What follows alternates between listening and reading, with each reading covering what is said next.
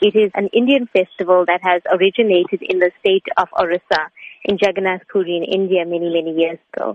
It's a pastime of Lord Krishna where his devotees pull him back on the chariot to Mathura, and also at that time bringing him back into their heart. All over the world, actually, the Rath festival or the Festival of Chariots takes place annually at so many ISKCON centers around the world. And we just find that people are more receptive to joining in the celebration and the festivities. What can members of the public expect at the Festival of Chariots? We have a wealth of activities planned, and, the organizers, we've been at it for many, many months now. There's something for the children. We've got a Blue Mountain themed village for children, which will host spiritual activities.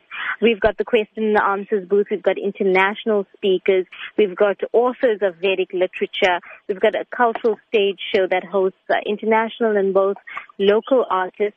One of the highlights on the cultural program is 2 drama performances, and that's produced by Canadian-born Swami, Bhakti Marg Swami, who arrives in Durban just before the festival. And we've got one world premiere that's happening on our stages this year. We've got a lifestyle tent. We've got body art. We've got Vedic cuisine. There's so much happening at the festival. Is there an entry fee involved? No, there's no entry fee. It's a free festival, and to all the visitors of the festival, there will be free vegetarian meals provided on all 4 days of the festival. What is the duration of the festival? It is 4 days over the Easter weekend. It starts on Friday at 10:30 a.m. with the traditional chariot parade that kicks off outside the Tropicana Hotel on the Marine Parade.